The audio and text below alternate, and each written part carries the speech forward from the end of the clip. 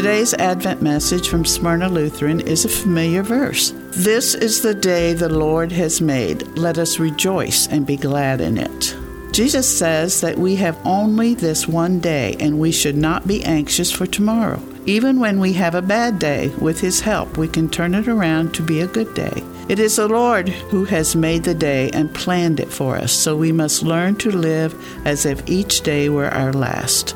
We need to show all goodness and love to each other every day. It is today that we shall endure, suffer, and bear everything with joy, fully believing that God is the one in control. So rejoice and be glad that we can celebrate the birth of our Savior this Christmas season. Make the time spent with family and friends happy, and be glad that the Lord has made this day for you. Smyrna Advent messages are funded in part by Thrivent Financial. This Advent message is also available on demand at wrbiradio.com.